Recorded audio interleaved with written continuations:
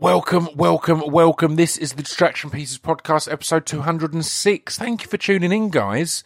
It's been a hell of a few days. We had the 10-year anniversary of mine and Dan Lasac's debut album, Angles, and that was amazing. We did a live Twitch thing on Dan's Twitch channel, and I've never really been on Twitch before, despite talking about it on the podcast a few times, and I really enjoyed it. And we had a lot of good questions about our career and about our history and all sorts of other stuff. So I'm going to make a little, or Buddy Peace, the maestro, is going to knock together a little highlights episode for the podcast from that. So hopefully that'll be next week. I've been holding off on this Ask Pip, haven't I, for ages that I told you I had. But anyway, tons of stuff to come. We did a limited edition re-release of Angles on vinyl, on purple vinyl, and much to our shock, it sold out in 30 minutes. So that was amazing. You guys are the best. We did a limited edition new T-shirt design by Mr. Heggie. The first new Dan Lasac versus Scroobius Pip merch in years. In probably 4 or 5 years. And that sold out over the weekend. So that's kind of insane. We're looking... If you head to speechdevelopmentrecords.com, obviously we've got a load of good stuff there. I plug it every week on this podcast. But we're looking at maybe doing... Because the Heggie one was a gold foil print limited edition. We're looking at maybe doing a white on black print as a non-limited one, because they've just gone down so well and you guys are lovely. So yeah, keep an eye on that, speechdevelopmentrecords.com. You can, of course, head over there for all sorts of stuff supporting the podcast. The Drunkcast teas, we've scheduled a new Drunkcast. We're going to be recording a Drunkcast in a few weeks, so... Get yourself mentally and physically ready for that, because it's going to be intense. I should mention that as this goes out, it's not this weekend, it's the weekend after. Two things. If you're in London, it's We Are Lizards on Saturday night. That's the 26th, I think. At the book club, we've got Doc Brown, previous Distraction Pieces podcast guest, coming down to spin some tunes. It's going to be amazing. And then on the 27th... I'm doing the only live Distraction Pieces podcast of the year, I think, and that's at the Wells Comedy Festival. And I'd love you guys to come along, because I'm starting to panic it's going to be shit. Because as you'll know if you've heard the live ones, the way it works is I open up the stage. So I have a table and chairs there and a mic, and the audience become the guest, and they can come up one at a time and either ask me questions or pick a subject that they want to kind of talk about and discuss with me. Like I've had nurses on to discuss the NHS. I've had people who are doing a lot of travelling coming on to kind of discuss what's exciting them there and things like that. I've had people who want to come and talk about wrestling or mixed martial arts, which today's episode is primarily about. So yeah, that's always exciting, but this one's at a comedy festival, and my fear is I'm going to sell a load of tickets to people who don't really know what it is, who are expecting a stand-up set. I'm not a comedian, spoiler alert. And they're going to be just furious and disappointed. So I need as many of you guys in there to come and engage and hang out and meet me. I'm going to be down there. I'm getting there on the Sunday. I'm coming on my own. I'm coming straight from the club night.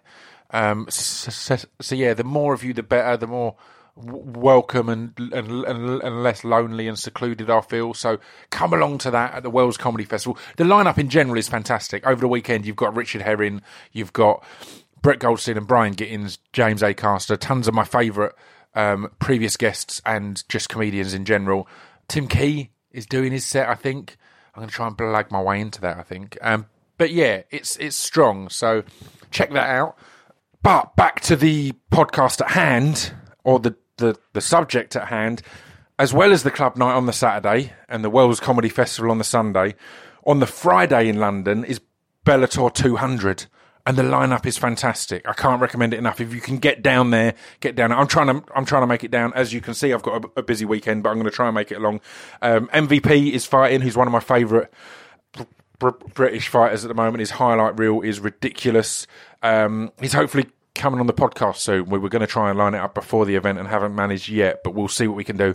You've also got Roy Nelson against Mirko Cro Cop, two legit legends of the sport. You've got Gergard Mousasi on there, who's one of my favourite middleweights of all time. So that's great. Yeah, the lineup is fantastic, and it's all on Friday the 25th in London at the O2? I think at the O2, or is it at Wembley Arena? Easy to find out. Go and have a look at the O2. But then also, if you're not at Wells Comedy Festival on the 27th, which is where you should be, if you happen to be in the other half of the country, then UFC has possibly its best card in the country in years, headlined by Liverpool's own Darren Till in Liverpool. Liverpool's own Darren Till against Stephen Wonderboy Thompson, which is a hell of a matchup as well. So, yeah, that's incredibly exciting.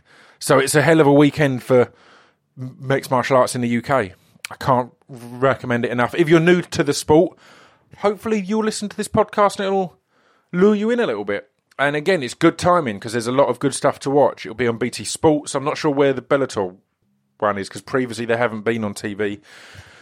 But then when they have the Bama ones, they're on Channel 5. But yeah, they're great. That's two great cards in one weekend. And my club night and my podcast at the Wells Comedy Festival. What a time to be alive. Let's get into this podcast. Every Distraction Pieces podcast, the aim is that even though there's some specialist subjects and topics, they have appeal to everyone. And this is no different from that. Mark Goddard is a mixed martial arts referee. In my opinion, he's the best in the world at the moment. I think he's fantastic. It's interesting because we recorded this a week or two back and he refereed a fight at the weekend. And in this podcast, we kind of talk about how he feels fighter safety is paramount. And he even states, am I giving any spoilers? No, it's worth talking. I was thinking, shall I discuss this in the outro? I will actually. I'll discuss it in the outro because it's specific fight-based stuff and you might not be interested if you're not an MMA fan yet. I think by the end of this, you'll be interested because the thing I love about Mark is he's calm, intelligent, articulate and rational. And he's a real example of what mixed martial arts is about, rather than what a lot of people outside of it, particularly in the UK, think of it as cage fighting or blokes just beating the hell out of each other. It's not about that. So it was exciting to sit down and talk to Mark. You will hear how excited I get because I'm a fan of Mark and I like to flex my MMA muscles because there's a lot of... It's a sport that's growing and growing, and there's more and more celebrity fans who don't actually kind of know the sport much, which is fine. It's great for the more exposure, but I've literally been watching it for 15 or so years, maybe as much as 20? No, or 15 or so years, and I never miss an event. And it's purely any showing off I do in this episode to show my knowledge and MMA intelligence is purely from a place of excitement. I love it. I love it as a sport. I never miss... I rarely miss a single fight, so I'll be tuning in as I record this. I did last night, tuning in at 11:15 in the evening to watch the prelims, and then watching until I got to bed at 6 a.m. last night because the main event was a longer one. And that's the fight I'll talk about at the end because it's an interesting... Because Mark refereed it, and there was some controversy. But yeah, obviously, we talk about all things mixed martial arts. We talk about Mark's career, and we talk about one Conor McGregor. Obviously, you can't not talk about him at the moment. And yeah, I kind of state, quite honestly, I'm not the biggest fan at the moment of that young man. But anyway, I'll let the podcast go. Let's jump into that. This is episode 206 of the Distraction Pieces podcast with Mark Goddard.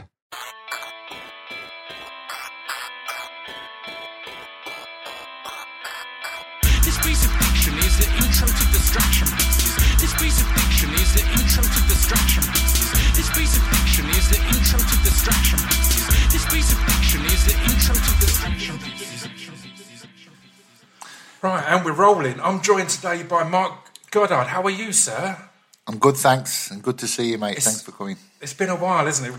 We've been lining this podcast up for a good few years now, I think. And I'd say 2 years, probably. Yeah, it's finally happening. We're here. You're in my opinion, the number one ref in MMA at the moment. And I think you've always been up there with Big John's now kind of stepped into commentary at Bellator for a bit, hasn't he? And Herb is a legend, but man, he's had some shaky ones of late, or some controversial decisions and moments. And I think your calmness and diplomacy and consistency in the cage is always it's exciting for me to see, because it means the sport that I love is safe and in safe hands as such. Because the perception in the UK, I mean, that's a good place to start.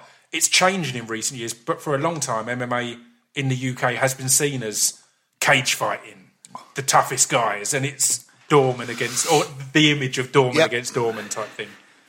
Well, first of all, thanks for the accolade. Yeah, no worries. You know, it's I talk about that. When people say about the best and stuff, it is nice to be recognised, and I think what I say is, when you have awards and whatnot, it's nice when it's voted for by the public. Yeah. But at the end of the day, it's kind of like it's a popularity contest as well. Of course, yeah. But the biggest name, the most marketed names, and so on and so forth. Yeah, there is that, and obviously I don't live in the US, but I've been doing okay, shall we say? Yeah. I'm doing great, and like you said, with Herb and John, obviously John's took a bit of a sidestep at the minute, and I've listened to a few of what he's doing. He's doing really good. He's killing it. And John's he's a good friend of mine, and obviously somebody who I look up to. Yeah. For obvious reasons.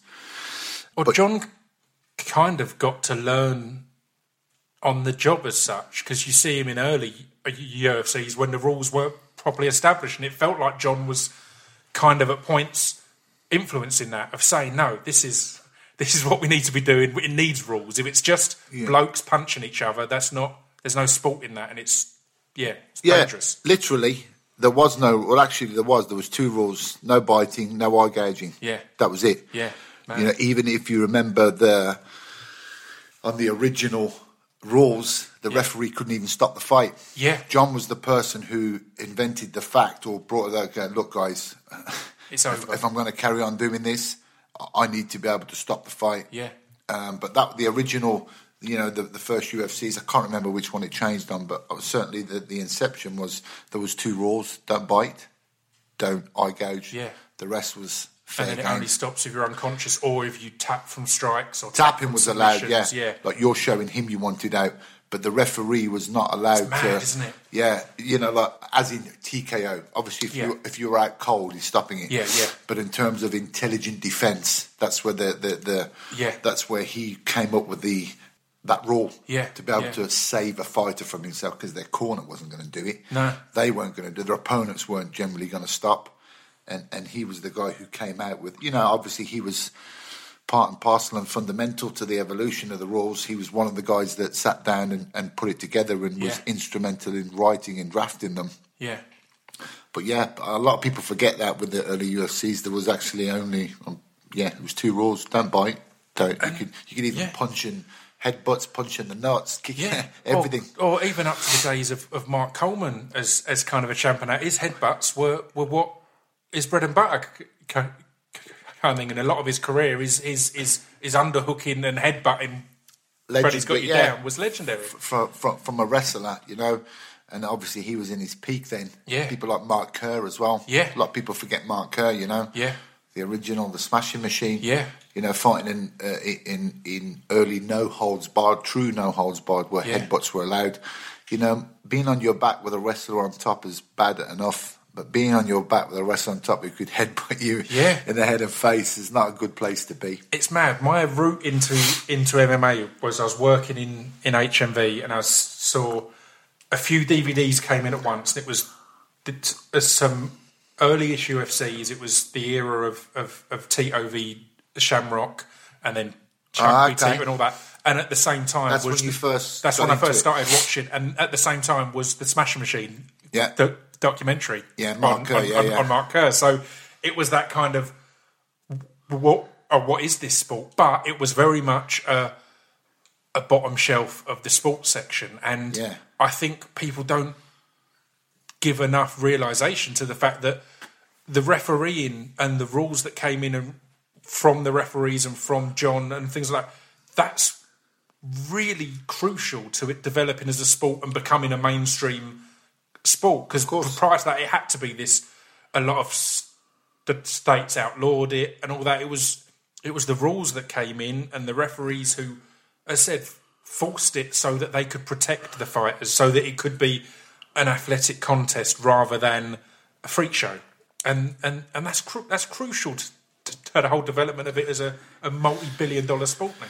Yeah, it wasn't a sport to begin with. It was a spectacle, exactly. and the true the true ethos of UFC was because of the the Gracies, Horian and Hart, and that they wanted to show that the superiority of, which is why Royce wasn't the original draft. No, it was originally going to be Hickson. Right, yeah. But Hickson looked too good. Yeah, he was too much of a muscular. Too much muscular. He looked the part like an Adonis. Obviously, he was at the peak of his powers. Yeah. Legendary, the best of the Gracie family to ever do it. Yeah. In them times anyway. Yeah. For me now, that's passed over to Hodja. But he had almost mythical status.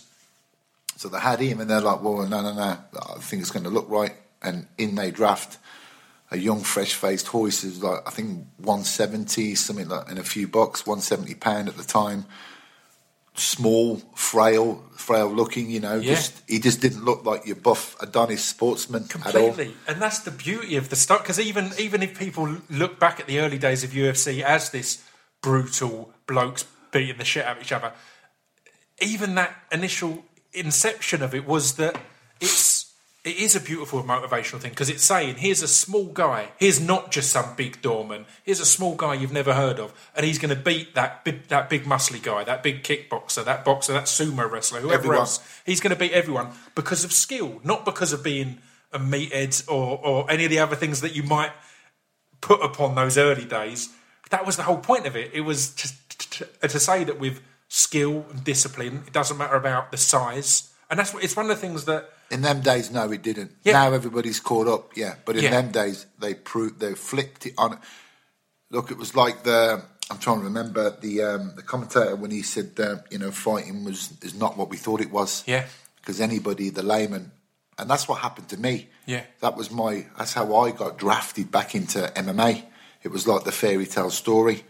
It was around about the year 2000. Yeah. Obviously, my past as mixed martial arts, so I've spoke about that in depth there. I won't bore you with it today. But in terms of my evolution to mixed martial arts, it was almost... I'm a firm believer in fate. You know? I think your past laid out and you move left and right, and there you go. It was around about the year 2000 when I'd moved home, and my next door neighbour at the time, he was a traditional jiu-jitsu instructor. This is before the explosion of BJJ, even MMA in the UK. Just around about the turn of the millennium. And he approached me and he was like, do you like fighting? I'm like, hey, hello, my name's Mark, Yeah. But he's a wonderful guy. He was the person, the reason that got me back into martial arts. Oh, wow. Because I'd left martial arts and I was, in the peak of going out, having a good time, shall we say. Yeah. And he said, look at this. And he gave me UFC 1, 2 and 3 on VHS. There was no DVDs back then. Yeah. He gave me VHSs of UFC, and he said, "Look, I have my own jiu-jitsu club. Do you fancy coming up?" And I watched it, and it was the same thing. I was mesmerised. Yeah. I fell in love almost instantly with the grappling. Yeah. And I went to join his club, and never looked back since. That was reinvested in martial arts, and I'd never taken a break again. And that's amazing, and that's one of the things that's key. And obviously we'll get on to what makes a good ref, what makes a good judge, what are some of the restrictions and problems. But when you're the man in the middle of the cage conducting the ceremony as such, deciding who stops, when you break, the fact that you've been in there competing yourself and competed for many years in many disciplines as well, that's got to help, right? That's got to give you that insight that someone who's never had that experience can't have. For me, yes, 100%. Yeah. But that's not the same as that's not an automatic rite of passage that I try to explain to people. I was always a world-class referee. I just didn't know it, okay? Right, yeah. Without saying that. I was never a world-class fighter, okay? Right. I wasn't. I wanted to be the best, and I wasn't good enough. And the word that I use, and I teach the same, I was the official trapped in the fighter's body, not the fighter trapped in the official body. Right. I just didn't know it at the time. Yeah. And the word I use is acceptance. And acceptance, I think, is a quality devoid of many people. Not just for MMA, for everything. It's not until you're forced into looking at something. I had a great. I wouldn't swap my time in as a competitor in many disciplines. With jiu-jitsu, wrestling, BJJ, obviously MMA. I wouldn't swap it for nothing. Yeah. But it got to the turning point when I was. My journey into refereeing was completely by accident. Right. Almost 15 years ago, I was due to headline an event in Birmingham, or just outside Birmingham, Evesham. It was in a marquee, and it was amazing. I turned up, keeping it short. I turned up, and the promoter, who's a good friend of mine, still a good friend of mine, owns the gym that I used to train at. Yeah. He said one of the refs didn't turn up. Will you do it? Will you ref on the day? And I was like, didn't have time to think about it. Jumped in, and the rest is history. Yeah. That's exactly for me. That's why I'm a firm believer in fate. And the best things happen by, I wouldn't say accident. When circumstance meets. Yeah. And that's what happened to me.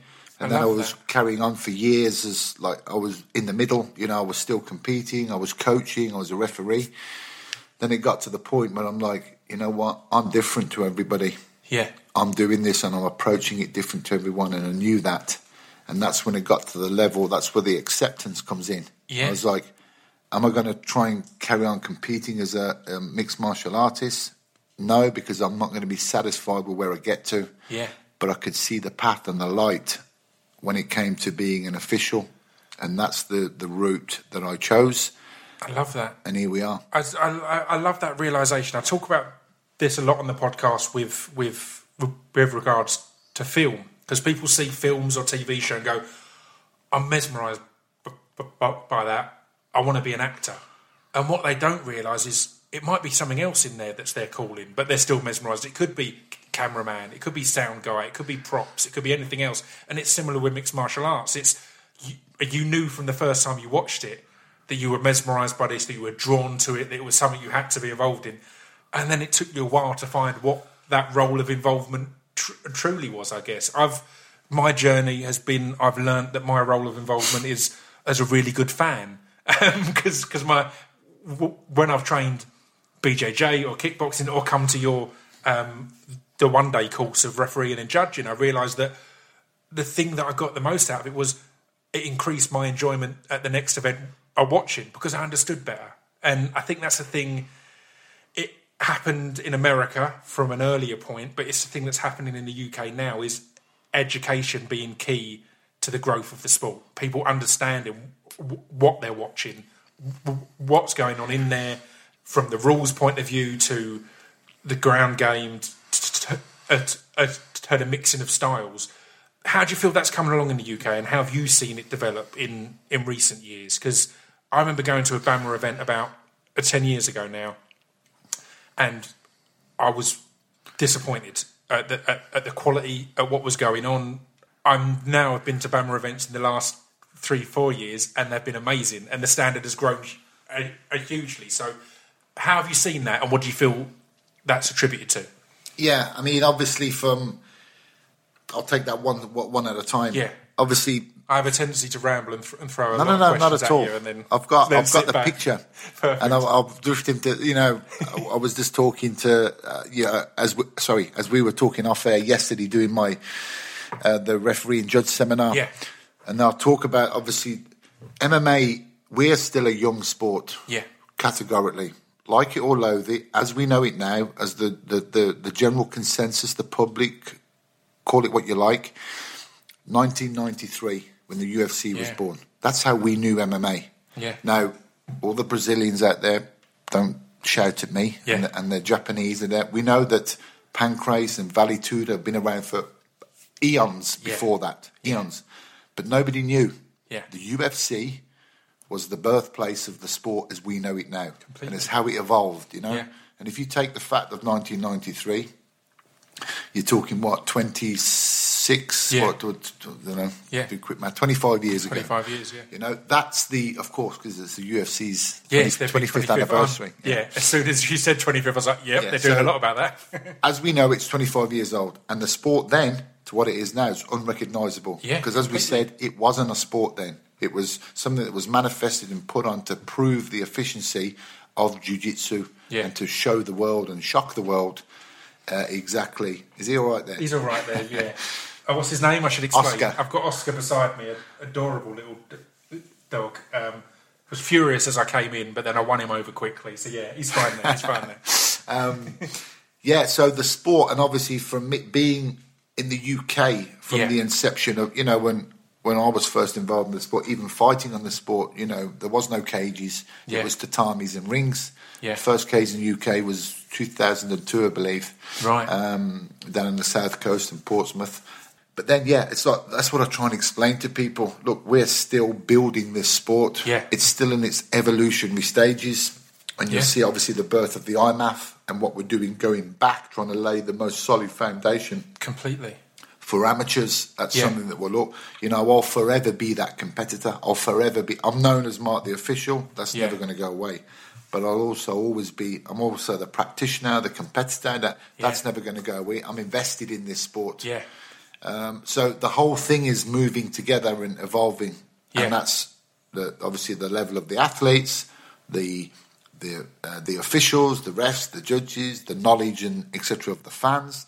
The whole thing is moving forward together, and I've saw some pretty interesting changes. None more so than in the UK. Yeah, and that's it. It's now that we're starting to see. I'd say, about 5 years or so in America when a Rory McDonald came through. He was one that people would point out as one of the first that we're seeing who is coming in as a mixed martial artist, not a karate guy that's learnt some wrestling, is learnt as a mixed martial artist. And in the UK, we're getting it. I always felt John Hathaway was a good example of that, of someone who'd learnt. He was learning as a mixed martial He's artist. a rugby player. Yeah, He was there an you go. athlete. Yeah, so just has come through that. And again, it's going to take that time, but the more you get that, the better it's going to be, right? The more that is the sport, rather than, there's not a lot of money in karate or kickboxing or Muay Thai. I'm going to go over and start doing MMA. It's like, no, they're coming in through that and getting that training from a young age to learn all angles of it. That's got to be a good thing. Yeah, it's a very good point you made. Is now obviously with, again, the sport back in the day, the crossover was there. The crossover's still there, but you would have boxers, wrestlers, judokas, jiu-jitsu guys moving into MMA. Yeah. Wrestlers trying to learn striking, strikers trying to learn wrestling there. Now you have young kids learning mixed martial arts. They're coming in as conditioned, well-rounded athletes. None more so than what you see at the IMAF. Yeah. If you ever could get yourself to the IMAF, the European Championships are in Romania this year. Right. So if you can find your way over, obviously we'll look after you over there. Amazing, yeah. Get yourself over and you'll watch the level of, the IMAF. The Worlds last year were in Bahrain. I think there was 280 athletes. Wow. 40-something countries. You're talking... Watching that is inspirational for me. Yeah. You watch the level of these young kids. And what are the ages at the IMAF? Well, funnily enough, this year they're going to start introducing junior 16 to 18. Great. Whether a modified rule set or 18 to 21. Yeah. So that you're not having a young, because people mature in different ways, right? Of course, you could be having a young, fresh-faced 18-year-old competing against a 36-year-old growing-ass, dad-strength man. Yeah, sometimes it works, sometimes it doesn't. Yeah, but the age, it's over 18, obviously, because we have, it's full mixed martial arts, amateur rules. But we're going to introduce a junior championships. Great. And then a precursor to that from 16 to 18 as well, with a slightly more modified rule set. Yeah. But pulling everything back, evolution, and you're watching some of these kids now, honestly, they're phenomenal. Like you said, they're coming in as athletes, cross-trained, conditioned athletes. Yeah. And you'll still get crossover. You'll get the Ronda Rouseys. Yeah. And you'll get the boxers and the people coming from all that's the the beauty of it. Jordan Burroughs. A Wonder Boy or any of these people who are coming from a specific discipline.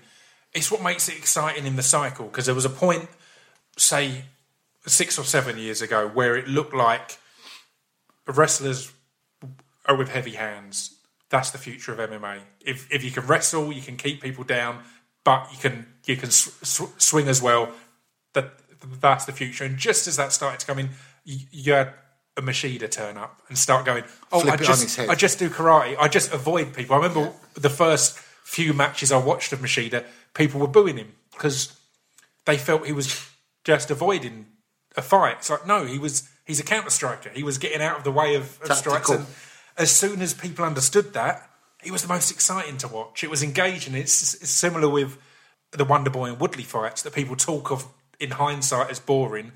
At the time, if you know that one of the guys is Wonderboy and that his whole game is to not get hit and then catch you, you're on the edge of your seat. Obviously, if you now know the result and it goes to a decision, then you've not got that edge of your seat moment. But that's the beauty of the sport, is even if you've got a complete mixed martial artist like Rory McDonald, you put him in with one of the reasonably early guys like Robbie Lawler, who's just a savage, and you see who wins there. You see where that goes. Yeah, I mean, like you said there, things move in cycles. Yeah. You know, obviously the birth, it was jiu-jitsu. Everybody went mad for jiu-jitsu. Yeah. Then wrestlers caught up with jiu-jitsu. Wrestlers learned a little bit of submission defence. Then they become formidable because they would take you down, sit in your guard and ground and pound you without being submitted. Yeah. Then it would move on to more. Then you get wrestlers developing as strikers,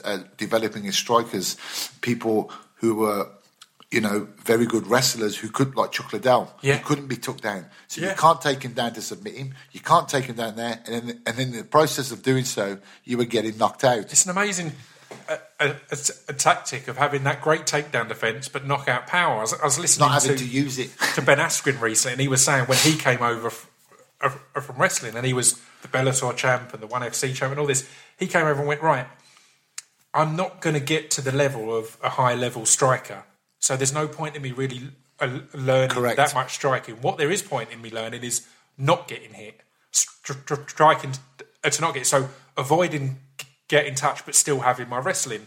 And he's undefeated in his whole career. He's just retired tentatively, undefeated, and it was amazing hearing him in last year.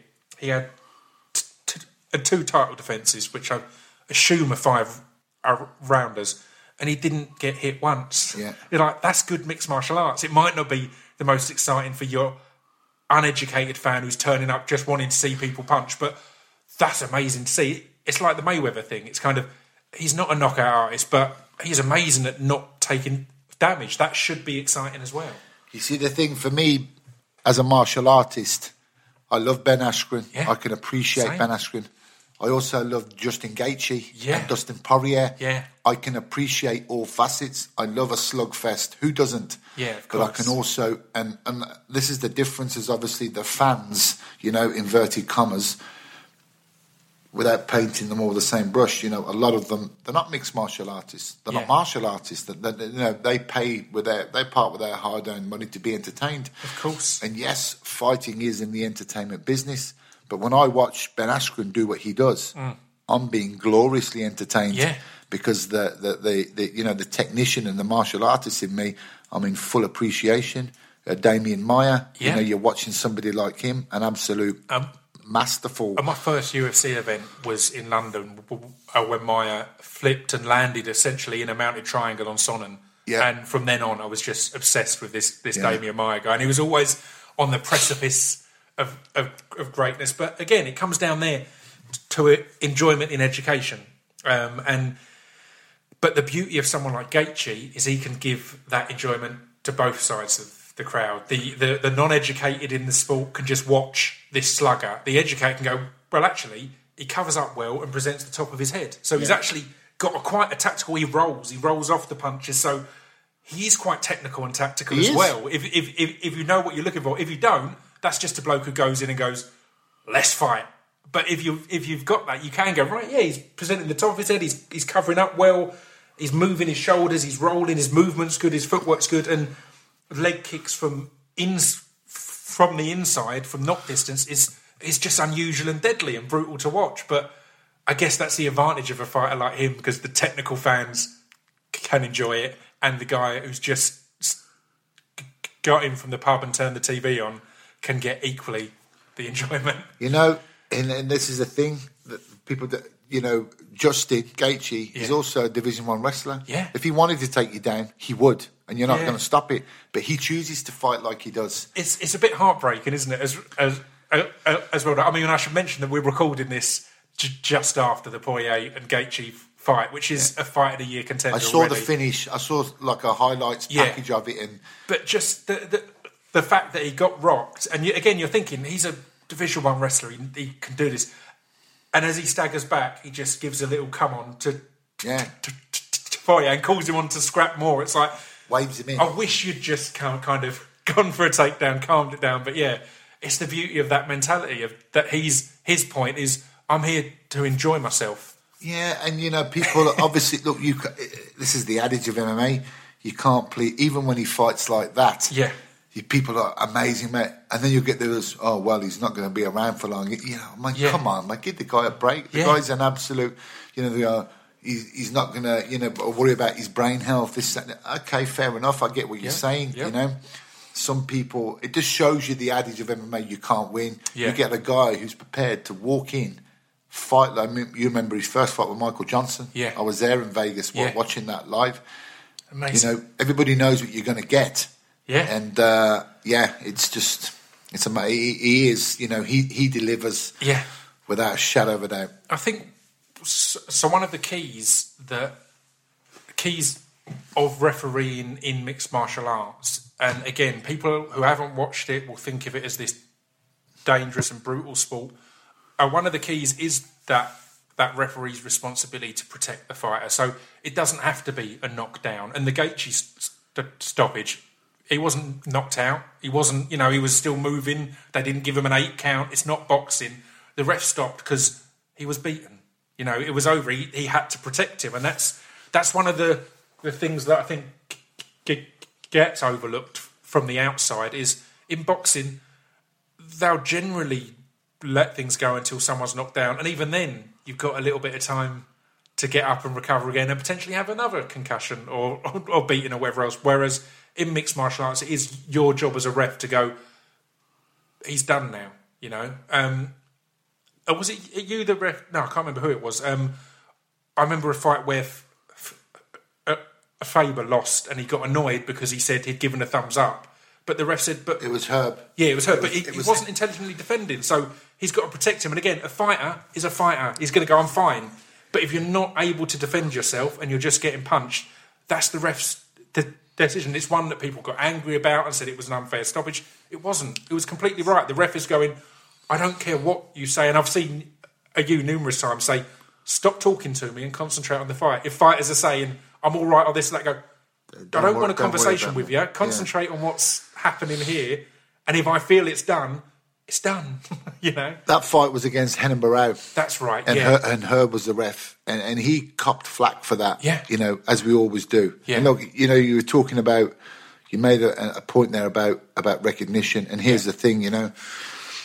We have this kind of an unwritten rule as referees that we don't pull each other in front of the bus or that, and that's fine. But. It's like talking about us being criticised. As a referee, you're damned if you do, and you're damned if you don't. Of course. That is a fact. Yeah. Now, nobody is a bigger critic of me than me. Yeah. I've literally beat myself up. There's a huge difference between, I've had some fights where I've watched and I've thought I could have acted sooner. Right. I vilified myself on social media. There was a fight with Danny Roberts and Mike Perry a year and a half ago in Manchester. When Bisping fought Henderson, the rematch. And that was a classic one. I saw he was getting beat up. He got knocked down on his feet. And as he went down, I saw his right hand come up, thinking, wrongly at the time interpreting, shit, Danny's still there. I go to move in. Mike puts his hand, puts one, two, puts another 2 shots. Then I realised, he's out. He's gone. You had no idea what I'd done to myself for that. Yeah. For 2 shots, okay? Yeah. I'm constantly... critiquing myself. Yeah. However, what you will never see me do, what you will never find me do, and this is the difference where I get upset, is that's a split second. I've got to make that determination. And I'm a human being. Let's talk about there's about retention rate. Of 100%. find the percentage of fights that I'm doing where I'm thinking, I could have acted sooner. And generally it's 1 or 2 points. Where I have the huge trouble is in so-called referees or officials who are watching a prolonged or a sustained beating and not having the ability to recognise that a fighter is either hurt, outgunned, outmatched, outclassed. I wrote it was a well-received article, and I wrote it for IMAF. Yeah. I was talking about standing. I stopped a UFC championship contest standing. Yeah. Because it became too one-sided. Yeah. You give all the audible warnings to say, look, you got to try and talk to them in between rounds. You got to show me something. That's the difference. It's the recognition of being able to notice and understand when a fighter is hurt. Yeah. Out of the depth, out of there, and what am I waiting for? I don't need a kill shot. I don't need you unconscious on the floor, completely out of it, for me to step in and take the responsibility away from you, put it with me and say, look, I've seen enough, Yeah, and that's perfect. And that's exactly it. I think I completely agree. I think in general, if it's a decision that's a split second in the moment thing, I don't think anyone has got any right to question the man who was right there in that moment, who was doing his best in that moment.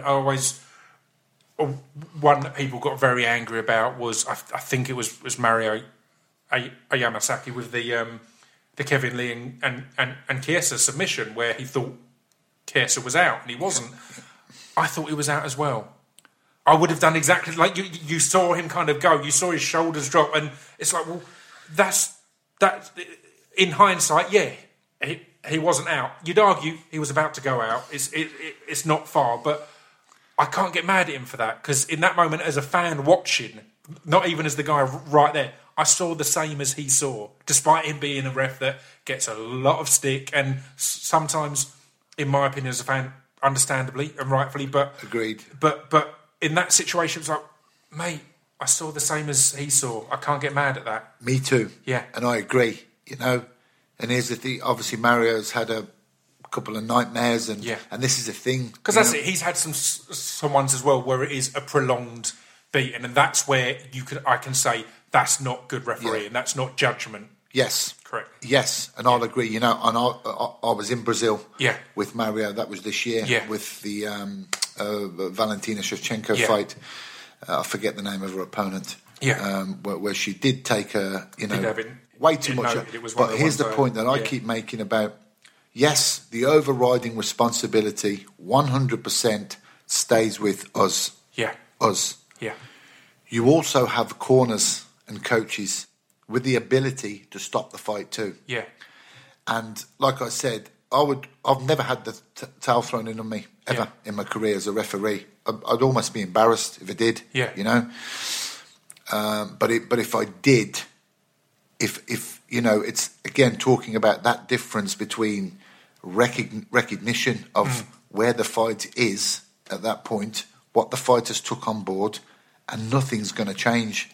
Having the ability to make, you're standing looking. It's one thing jumping in to stop a fight, 1 or 2 punches, to the left, to the right, cut me some slack, know.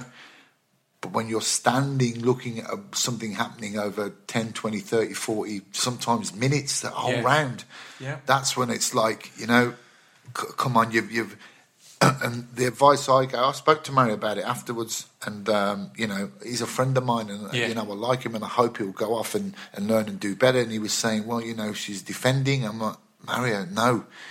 There comes a point in a fight when, again, it comes down to the ability of the referee to notice when it switches from defending to surviving. 100%. Defending means I have the ability at any point to launch a counter-attack, come back with something. Then you'll switch when it comes to pure survival, when I'm covering up and I'm absorbing everything you throw at me in the hope that something happens or somebody stops or the fight gets stopped. It's that ability to defending switches to survival. That's when we got to act. And two things that come to mind there as well.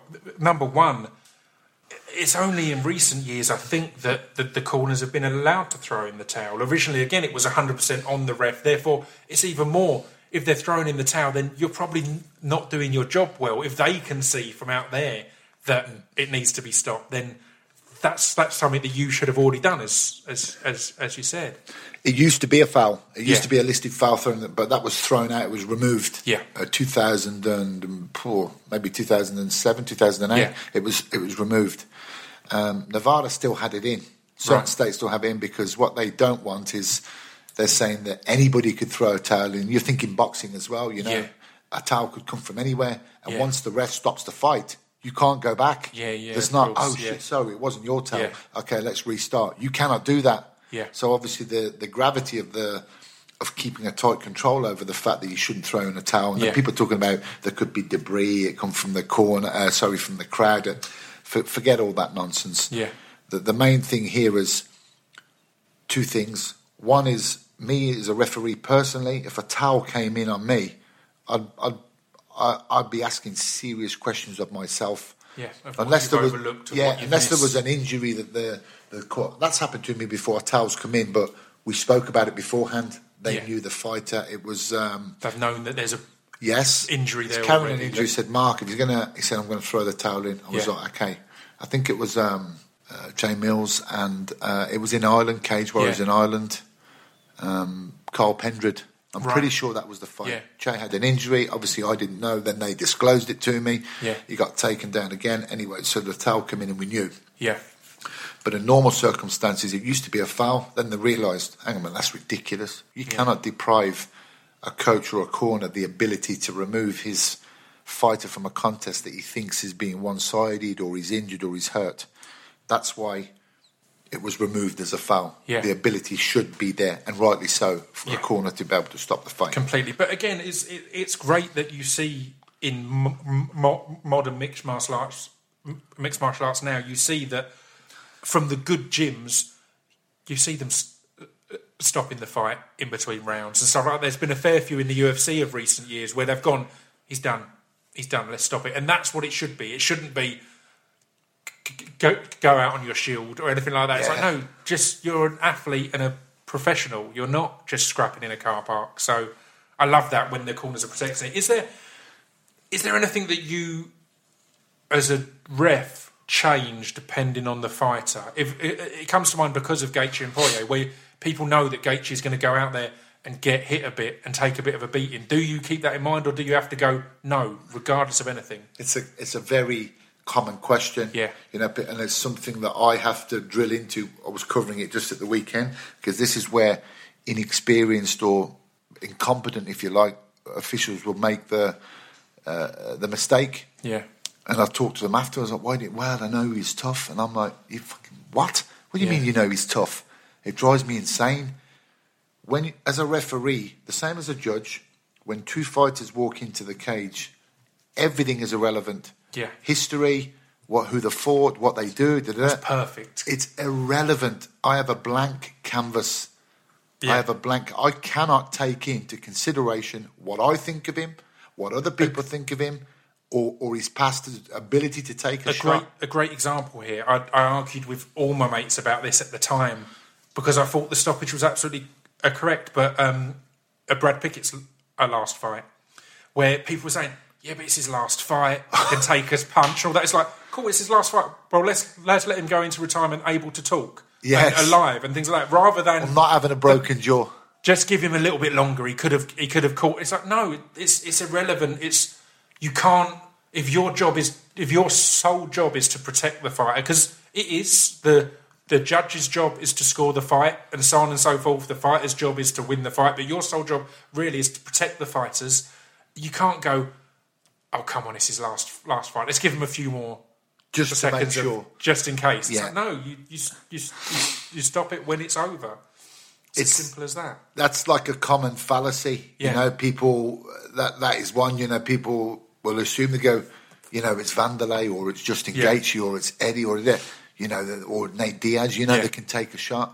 Yes, and all he has to do is prove to me that he can take a shot at that time and that round as the fight goes on. I don't care what happened in a previous fight. We have no preconceptions, no ideas, nothing.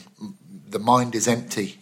And you can only deal as a referee is what's presented in front of you and their reaction to that. It makes me think as well. So I came on when you were doing the day courses of the refereeing and judging course, learnt loads, absolutely adored it.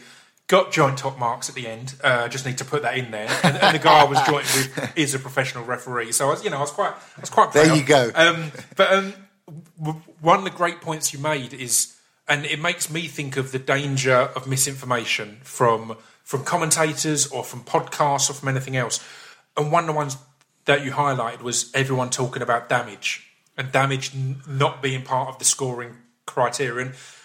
It's changed a little bit in the new criteria. It's not damage, but activity or something like that is impact has been added in there. But the perfect example you gave was you could spend a whole round smacking Dan Henson in the face with a fire hydrant and a fire extinguisher, and it wouldn't show. Whereas Marcus Davis, for example, you get a glancing blow and he'll be bleeding and swollen. So damage, people will always argue when a score goes the way they didn't agree. They go, well, look at his face. Look, he's taken a beating. But that's not part of scoring, right? That's not part of the sport. No, generally, you see, the word damage, it used to be there. Yeah. But then they changed it and they replaced it with the word effective. When you think of the word damage, it's way too onerous. Yeah. You know, if you ever actually wrote down damage, what, brain damage? Or that? It's a bit too... It's not. The purpose is to damage you there. Now everybody knows it's a fight and that's it. Damage is a byproduct of being effective. Sure. Perfect. So it was replaced with the word effective. And you would always have effective striking, effective grappling. What you were talking about there was the visual aspect of a fighter. Yeah. Now, sometimes a fighter who looks like he's been run over may have been run over and he did lose the fight, but it's not always the case, you know. A great fight to watch for that reason would be Anderson Silva and Michael Bisping. Yeah. Now, at the end of the fight, Michael looked like he'd been attacked by several people, not just one. Yeah. But he won that fight. Yeah. And he won that fight fair and square. Yeah. No matter what people say, no matter what people think, go back. I'll use it in a training seminars too.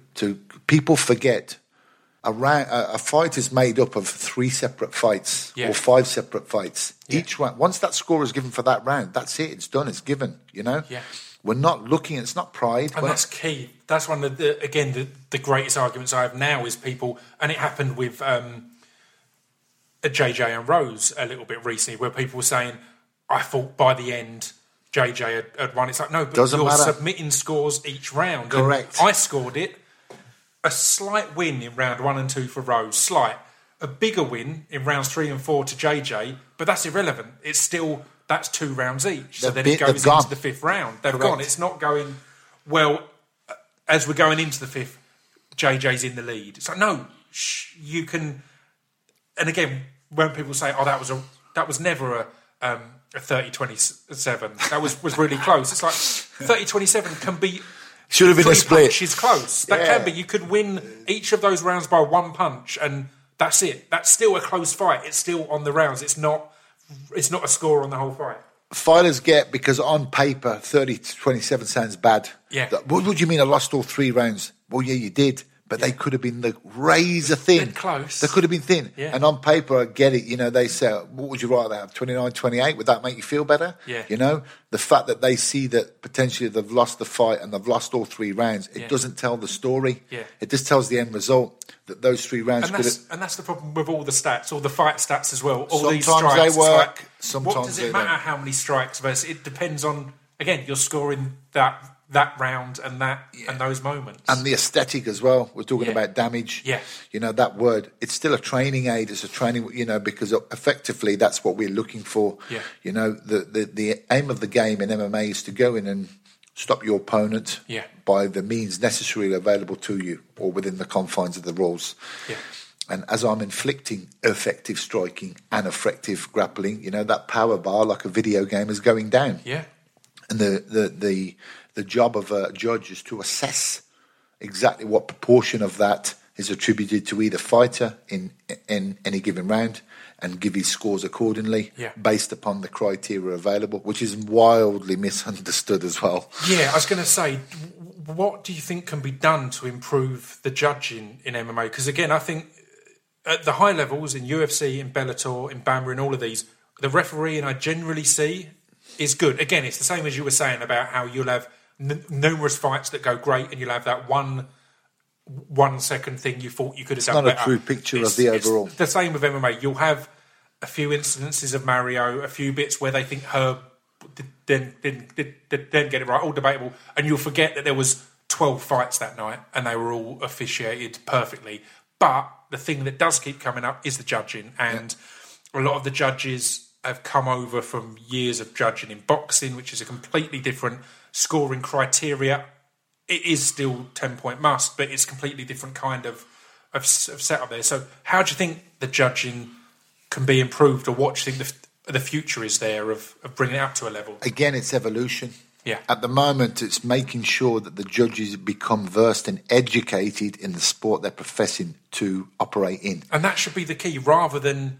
And again, I'm a Dana White fan. People love and hate him. I'm a fan. But it infuriates me, his almost catchphrase of "don't leave it to the judges." He's a promoter. That shouldn't be the outlook. The outlook should be, let's make the judges better so we can, rather than, oh, you got screwed, well, you shouldn't have left it to the judges. It should be, well, no, let's do what we can. And again, it's commissions, but surely there's something that can be done to...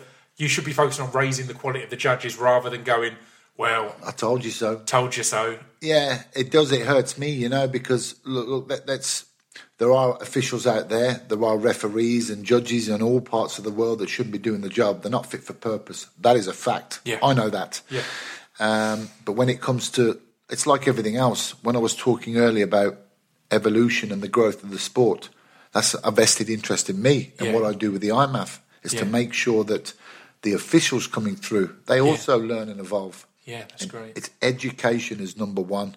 And you're always going to get people who slip through the net. Of course. You'll get a lot of, I told you so, and, I know this. It's funny, I'll go to certain countries and certain parts of the world to do a seminar, and I've actually had, whether it's a slight on the English understanding, but people go, yeah, I know everything. I'm like, really?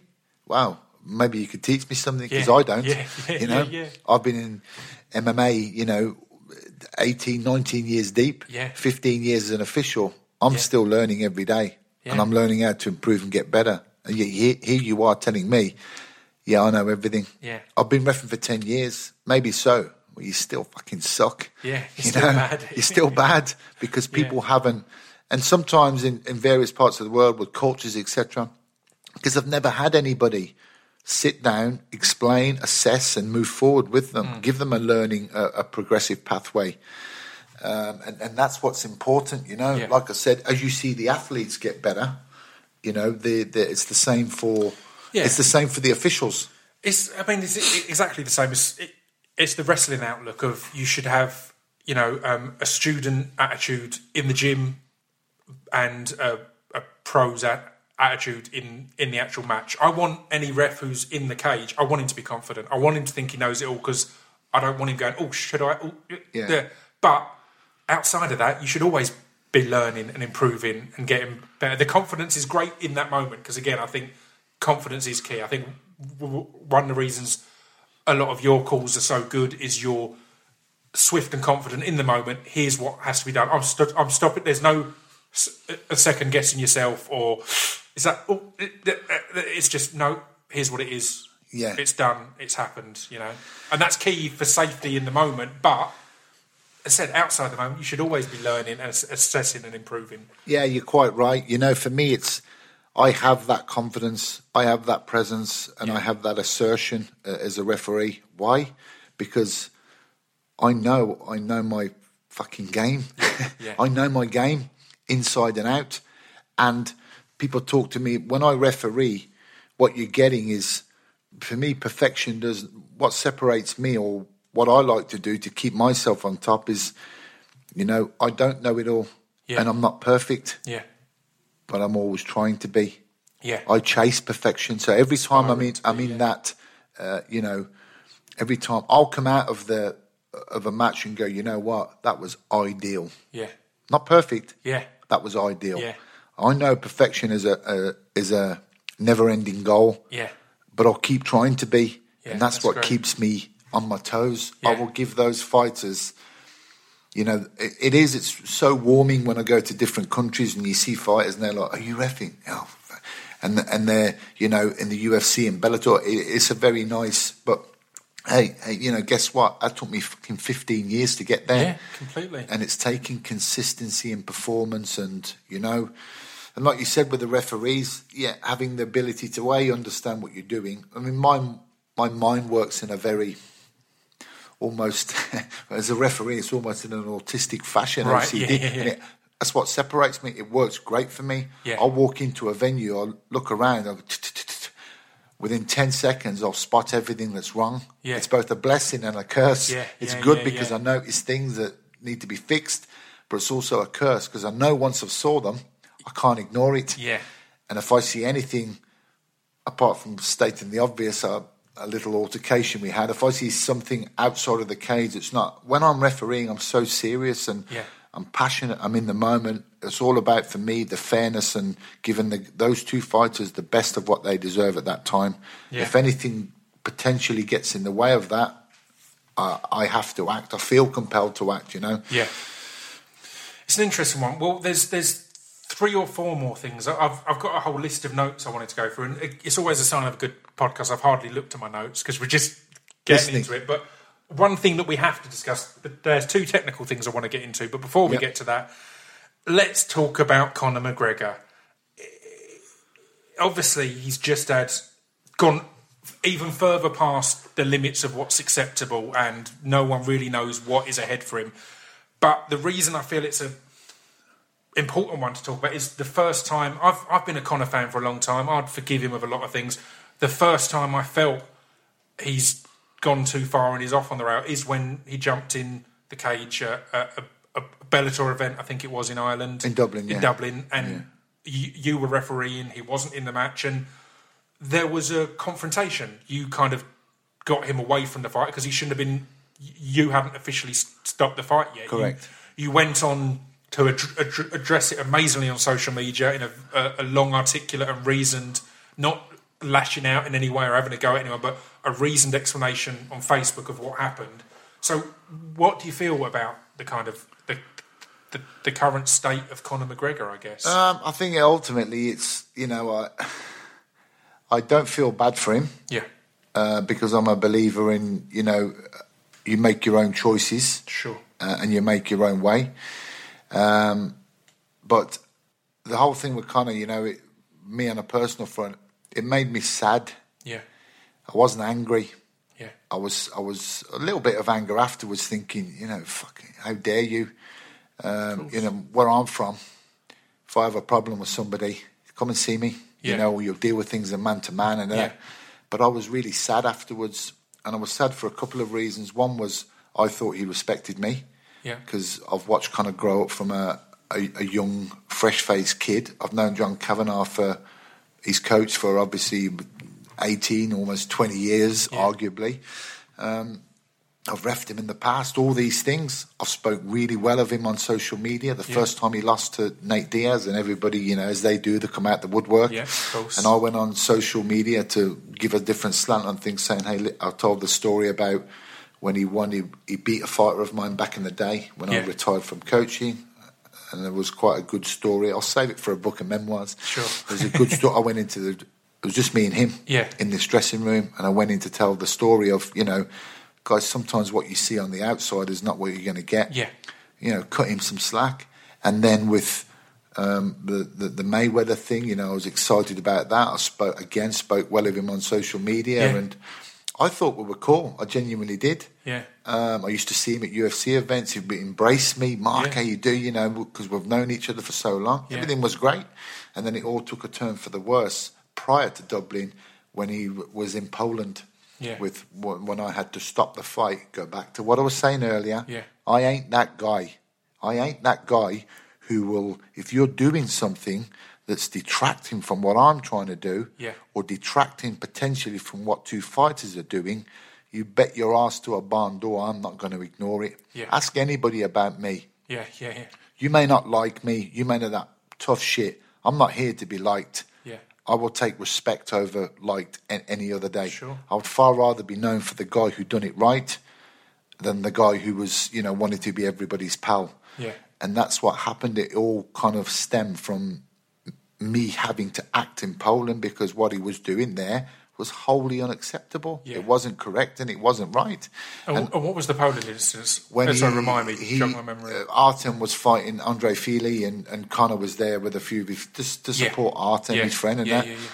But he was walking around the cage and rocking up at the side of the cage and he wasn't a listed corner man or anything like that. And I've done this for years, bro. I've done this for years. I've done it. Yeah. I don't give a shit who you are, where you are. I've proved it. I've done it. I remember George St. Pierre when Tom Watson was fighting. Yeah. Jude Samuel tell you the story. Yeah. I walk over. George was the biggest. George is an absolute class act and a class human being. But it was unlicensed people in the corner. And it was in Birmingham. I walk over to Jude. I'm going, Jude, ask him to leave or send to George. I said to him, 4 people, one of you got to go. Yeah. And he's like, yeah, he did. It doesn't. I have so many instances of doing this. Yeah. For years, I've always been the same. Yeah. I was the only guy doing it in the UK. Yeah. People go, it's not my job. And it is your job as a referee. Yeah. It is your job when potentially somebody could be, adversely affected. Or look, I'm just a procedure-driven animal. Yeah. Exactly. Yeah. If I like everything to be, I am a bit of a control freak. Yeah. I know I am, but that's what stands me in good stead to do the job I'm doing. I just want everything correct and proper and fair, and we'll get along like a house on fire. So in Poland, when I had to stop the fight to say, Conor, come on, you can hear me on the audio. You could hear the disappointment of, Conor, what are you doing? Yeah. Sit down, just be a professional, sit down. Yeah. And of course, it went from there, and what happened in Dublin happened. I was very sad. I sat on it for a while. I didn't say anything. I let him speak first. But again, even in the moment, it was controlled and dealt with. I think so. As consummate a professional, you were calm. Even when he's getting up in your face, you're focusing on dealing with the 2 fighters involved, making sure everyone's okay, deciding when it stopped, deciding what's going on, rather than this guy who's squaring up to you.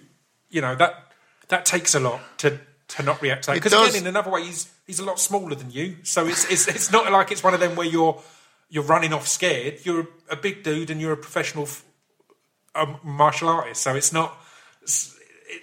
It showed great restraint and focus, I guess, is the key there, to go, I don't care if this is Conor McGregor or some bloke from the crowd. I care about the 2 fighters, what was happening, and their safety. Yeah. And like you said, the statement I put out, I slept on it for a few days. Yeah, which is always best. Again, a bit of jump time is 100%. I didn't want to go key. Emotionally. Yeah. I wanted to go factually. Yeah. And, he put something out on social media that quickly got taken down. Yeah. Then he put out his official statement that, and here's the point, what I said was I let all that happen, I let it all pass, and I gave my factual side. Yeah. And my opinion doesn't change. Not that I ever will now, but I would. If I would referee Conor McGregor tomorrow, and he would have the same level of impartiality and professionalism that everybody knows me for. Yeah. And the reason that, like I said, the overriding feeling is I was genuinely hurt because I thought we were cool. And, I knew Conor when he was nothing, had nothing. And the difference... That's what's quite strange is the people I know who know Conor or have known Conor always describe him as almost a shy guy. Yeah. Quite quiet, quite humble.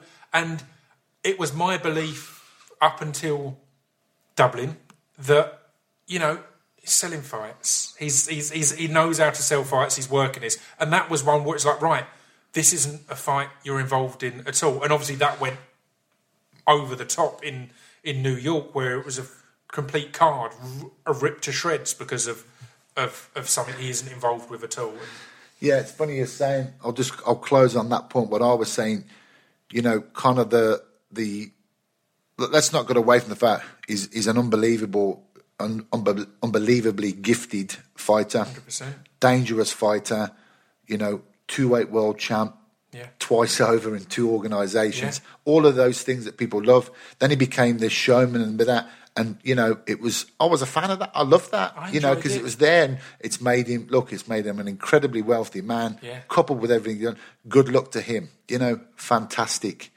But I think it was almost like what happened is the character he created and the reality of where he was, I think the line got blurred somewhere. Yeah. And like I said, look, ultimately, it made me sad.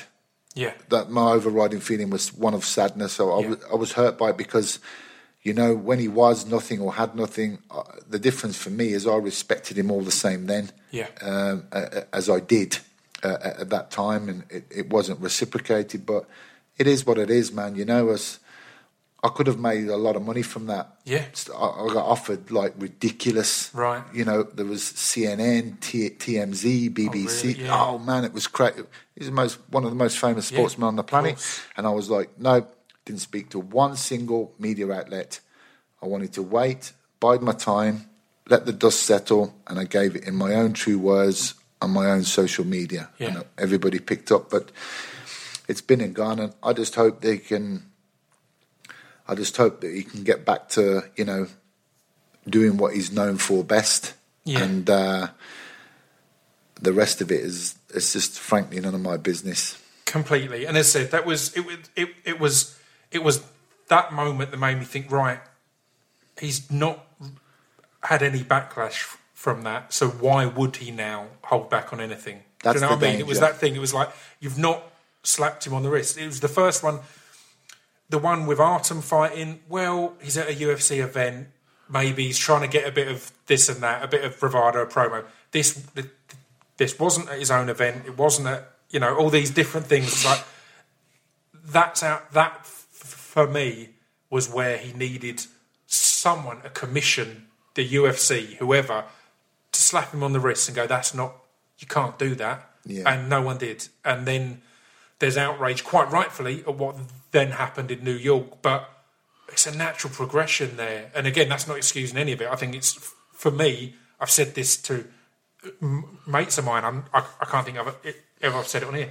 I've lost interest in Conor now. And it's sad because I've followed him for a long time too, but I'm not interested anymore. It's not my thing. And that's not me trying to call for people to boycott, and it's not me thinking Conor is going to have any concern over that, but I'm not interested anymore because it's just gone. It's gone too far. Beyond it, yeah. Yeah.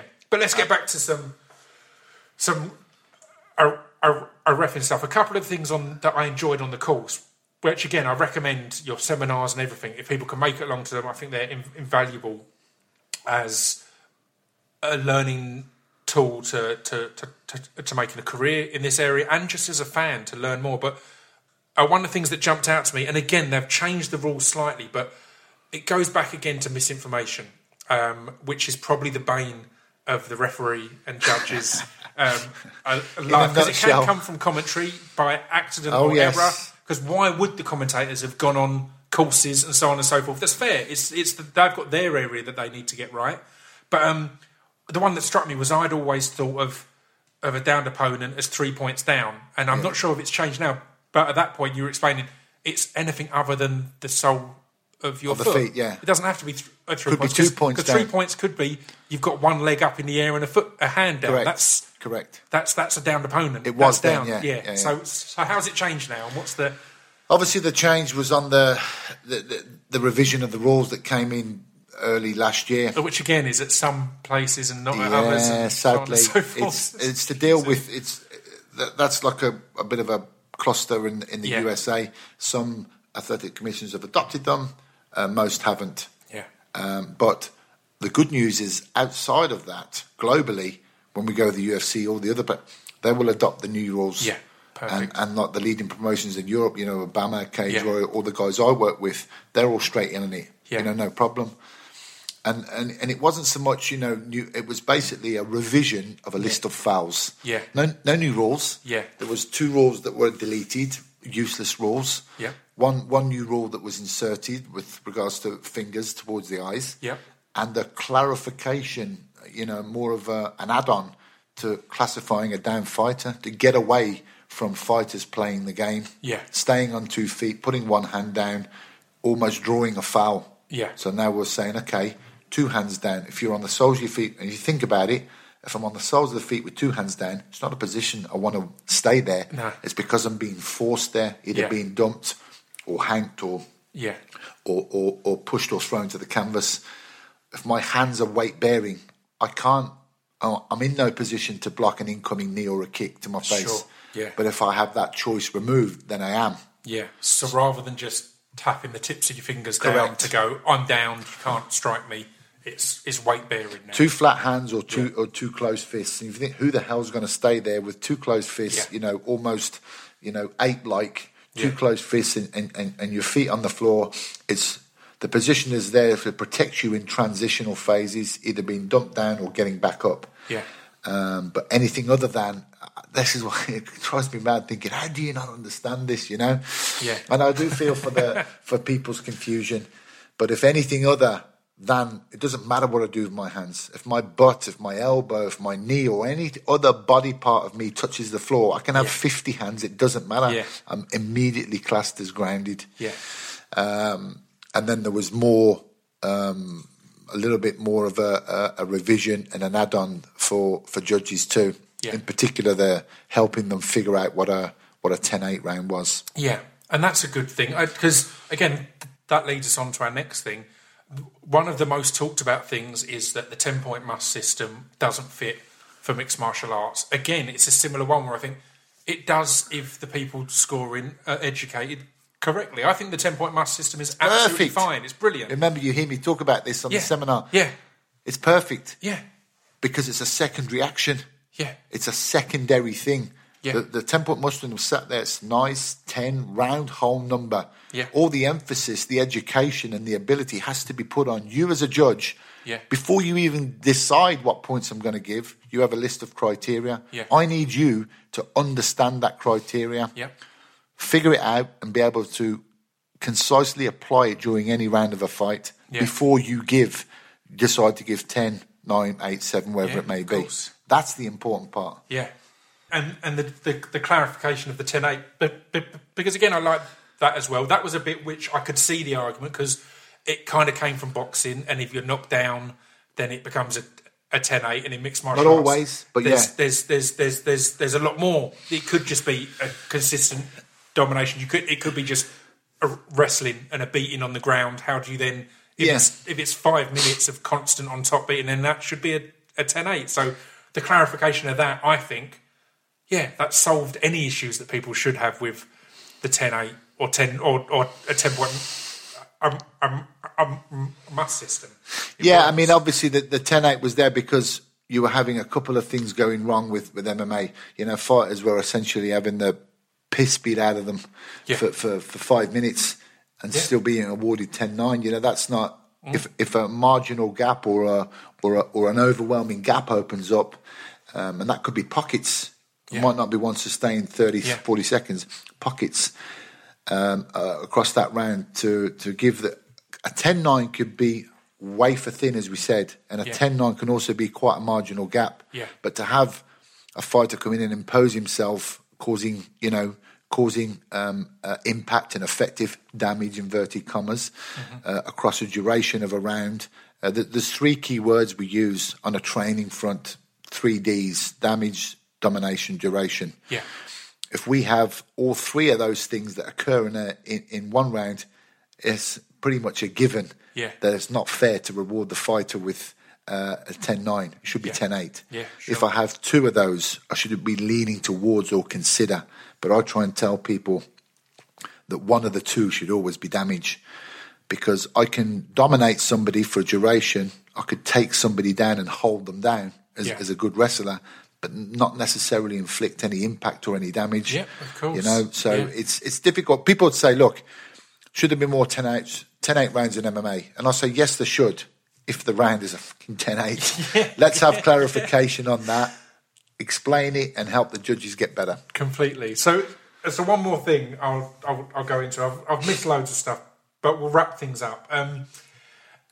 It's another one that we've had an incident in recent times, and it was one that before the rules changed, I remember screaming at the TV when Rogan or someone was saying about his hand was down or whatever, and knowing it's anything other than the sole's feet. And similarly, when people were talking about in the Hector Lombard CB Holloway match, he had time to hear this, he would have heard the bell, so on and so forth. Yeah. The bell is for the ref, right? Correct. It's not for the fighters. It's nothing to do with he should have heard the bell. The bell is for the ref. So if he gets in between it, correct, then that's that, right? Correct. Look, in most cases, in a lot of cases, fighters will hear the bell and they will react to the bell in a good sportsman-like fashion. Yeah. Fantastic. However, it doesn't always work like that. Yeah. You could have two fighters, sometimes you hear the 10-second warning, and that's for to signify to the corners to get ready. Yeah. And the referees will also make a visual gesture to say, look, I've heard it, and we can start counting down or whatever it may be. So it's getting everybody ready. Sometimes two fighters will plant down and they'll throw themselves at each other and they'll start opening up. That's when you'll see a good referee. I personally, I position myself a lot. You'll see me move into the camera view a lot closer. Yeah. So that when because even if they're not just swinging, they'll often be readying for that final. Yes. When moment, the bell which is hard to goes, stop. when the bell goes, it's fantastic when fighters acknowledge that and walk away, and that's the most thing times. But it's not, it's my responsibility, and I do two things. Sometimes you don't have to interject, but they'll just separate or there's a distance.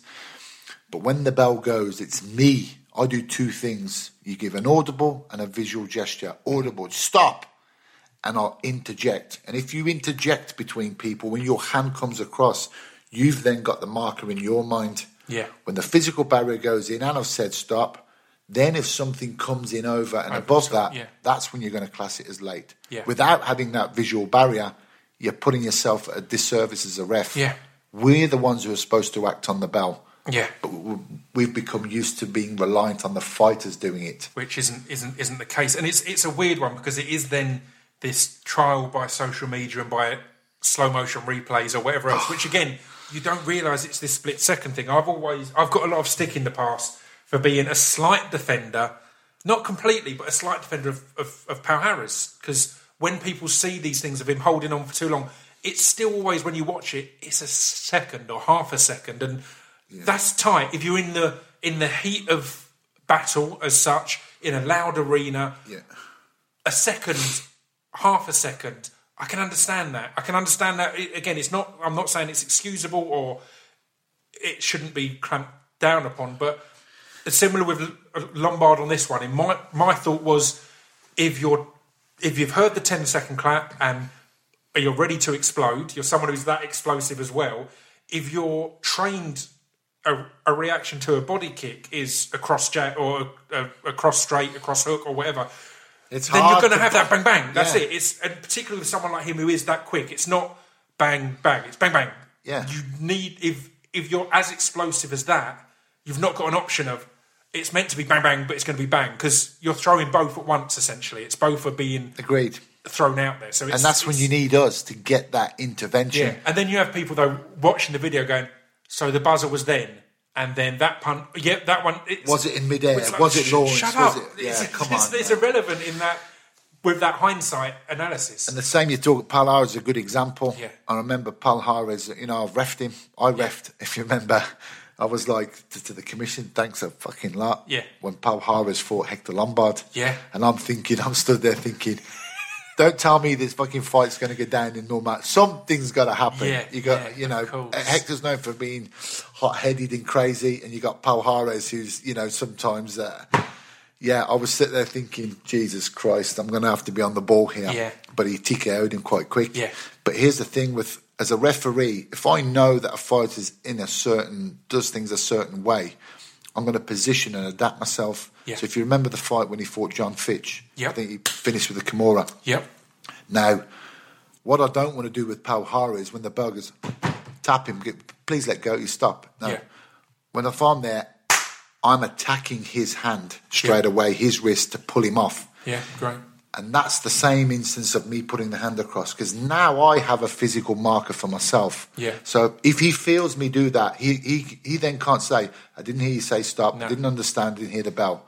If he wants to do anything, he's fighting against you as well. Correct. Which is... So if I physically do something, let go there, and then he's still there, then I'm on the marker then, and I'm in perfect jurisdiction to go, no, you ignored me, you ignored the physical and the audible, forget the audible, you ignored the physical intervention, Yeah. I'm going to take a point, etc., etc. Yeah. It's helping. As a referee, as you know, We don't need an invite for people to throw shit at us. Of course. And I explain to referees, look after yourself, protect yourself. That's why I deal with fouls in a certain way. People give me good credit for the way that I order, because I know I'm mic'd up. Yeah. So I'm doing it to give the commentators, everybody knows, but also it's my fashion of doing it. I'm protecting myself. Yeah. So I said, don't say this, because that's what I said. Yeah. And that's what I like. Again, it's seeing you talk clearly and concisely in the situation in a moment when it's doable as well. Is obviously if someone's just holding down or whatever, it's those moments like, I'm going to stop this, or I'm going to, So, I mean, it's a good point to round things up. Where on social media can people come to throw shit at you? Where are the best?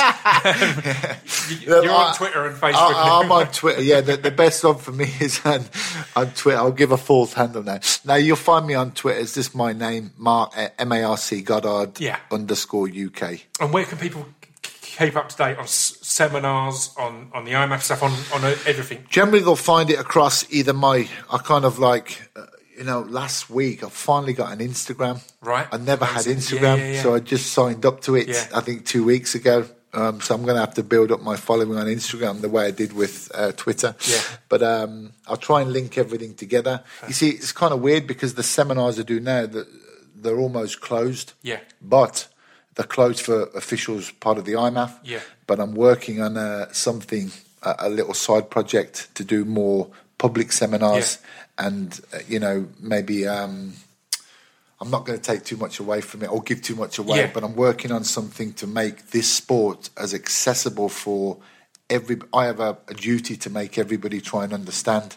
So I'm working on a content-driven thing to help people do that. And that's great, because similarly as we were saying, the change has come from people being trained as MMA artists. The change will come in the refereeing and judging, in people being trained, not coming over from boxing or kickboxing, being trained as MMA judges and refs and things like that. And we've got it in commentary and things like that. I think John Gooden, is great, and Dan Hardy and people like this, where you've got that mixture of people who haven't competed but have studied the sport. Dan's awesome, isn't he? Yeah, again, I love that. He kind came of thing. on the seminar. Yeah, Dan, which to me, huge respect, because he and it's so weird. I like Dan as a person. Yeah, and obviously I've watched him.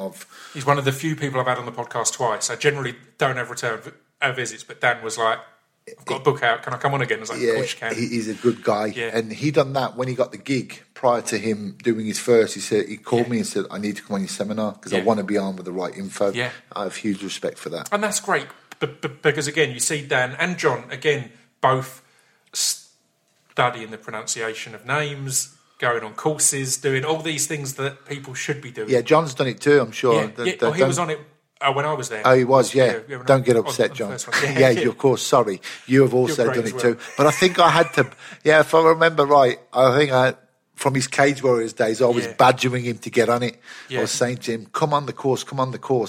And again, I mean, now's a perfect time to reiterate, I got top marks in the score, so I was above John. John was in that class, so I'm just saying, he did very well as well. But you beat him. I did beat him, so let's make that clear. Well, thank you very much for coming on and chatting. I'm glad we got it done. It's been an absolute pleasure. Pleasure, bro. Enjoyed it.